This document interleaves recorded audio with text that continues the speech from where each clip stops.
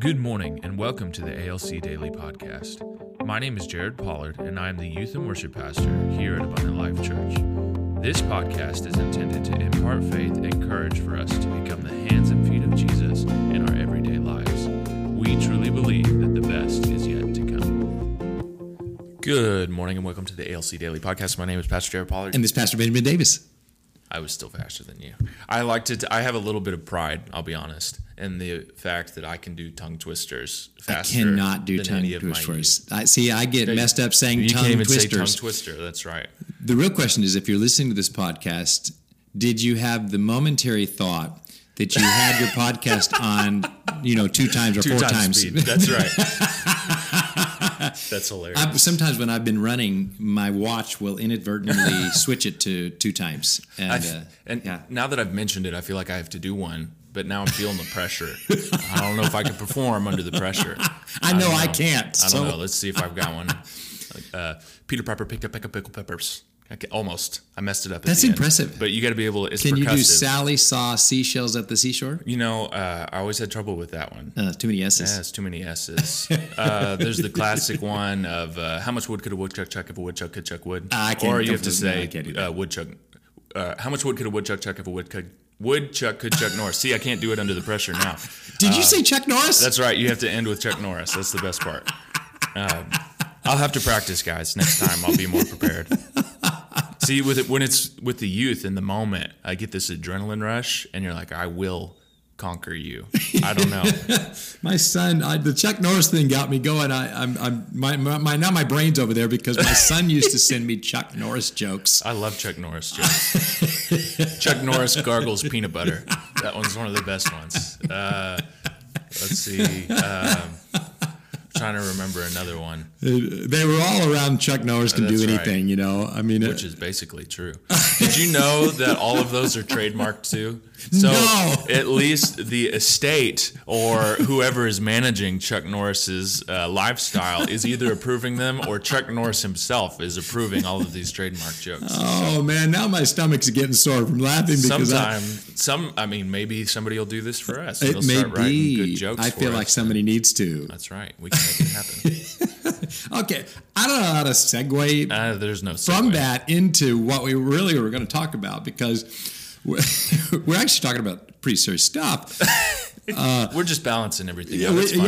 Right. Okay. So, because this week's podcasts are about how to take your discouragement and turn it into encouragement, and it's a recipe, right? So we started with the first ingredients of the recipe are praise and thanksgiving. That's going to put you in faith to talk to the Lord. Then you're going to acknowledge your suffering and acknowledge God's sovereignty at the same time. So that's like salt and pepper. You're going to put those in there, and because suffering without sovereignty is a bummer if you don't have faith and trust that God's sovereign, right? And sovereignty without suffering is a bummer too, because you believe that God's sovereign, you believe you're not going to suffer, but then you do suffer. So So today we're talking about Jesus on the cross, Psalm 22.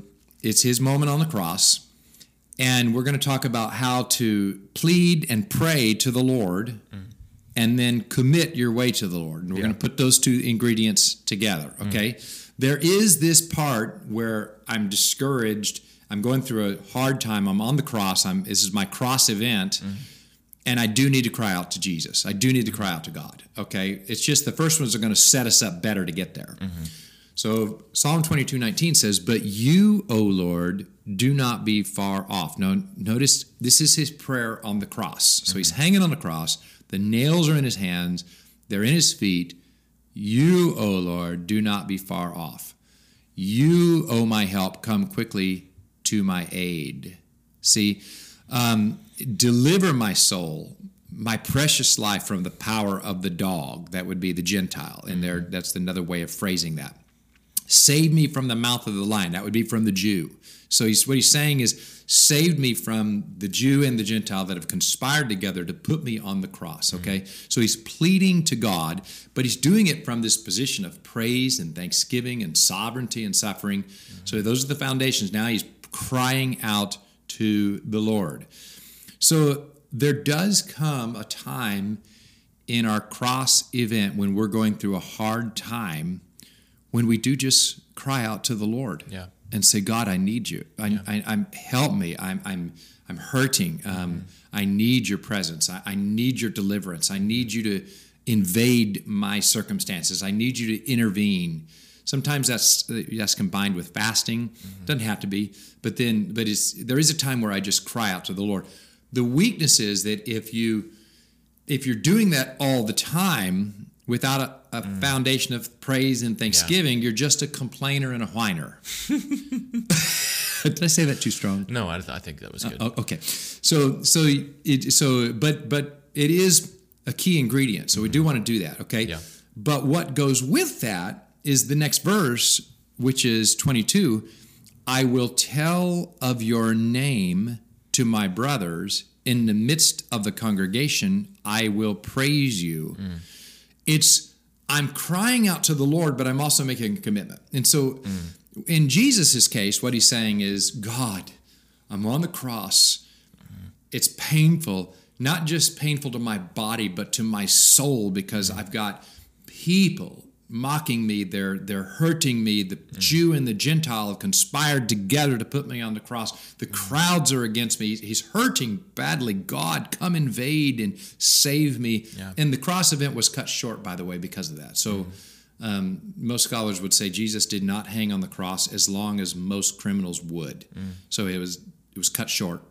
Okay. But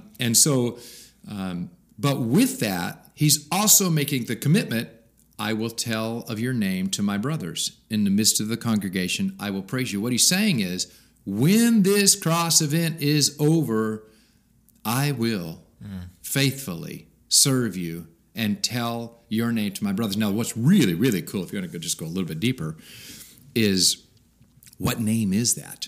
Well, when Mary Magdalene was at the grave and Jesus was resurrected and he talked to her first, what did he say? He said, go tell my brothers that I am ascending to my Father and your Father. See, that's the name. They're my brothers, and it's my Father and your Father. That's good. So the new name of God for all you who trust me is our Father. Yeah, that's good. Okay, so it's really powerful when you can see it that way. And Jesus said, I'm committed to you. So practical application then is when you're crying out to the Lord and saying, God, I need you to intervene. I need you to step in. I need you to help in my life. You're also making the commitment, Lord, regardless of how long that takes, I will serve you. I will witness to others. I will share Jesus with others. I will be gracious to others. I'm not going to let my suffering turn me into a bitter old pickle in pickle juice. I will not be baptized in pickle juice. That's right. I will. So practically speaking, I've had times in my life where I was going through deep suffering and hurting badly. And while I was waiting for God to come through, I still said, Lord, I will commit to pray for people's miracle healing. And I would see amazing miracle healings during that time. I still commit to feed your people, Lord. And I preached and saw I saw amazing salvations during that time. Because I'm committed, while my circumstances are not resolved, to serve the Lord and stay faithful to him and serve people as I'm serving the Lord. And so that's how we're going to pray and cry out to God and commit to the Lord that we're going to be faithful and we're going to fulfill the assignment at the same time. Thank you for joining us today. ALC is moving forward, and we are having in-person services. Join us at 10 a.m. on Sunday mornings for worship, teaching, and fellowship. Community has been our lifeline during the pandemic, and our house churches are continuing to meet. For more information about our services, live streams, and house churches, please visit our website at abundant.us.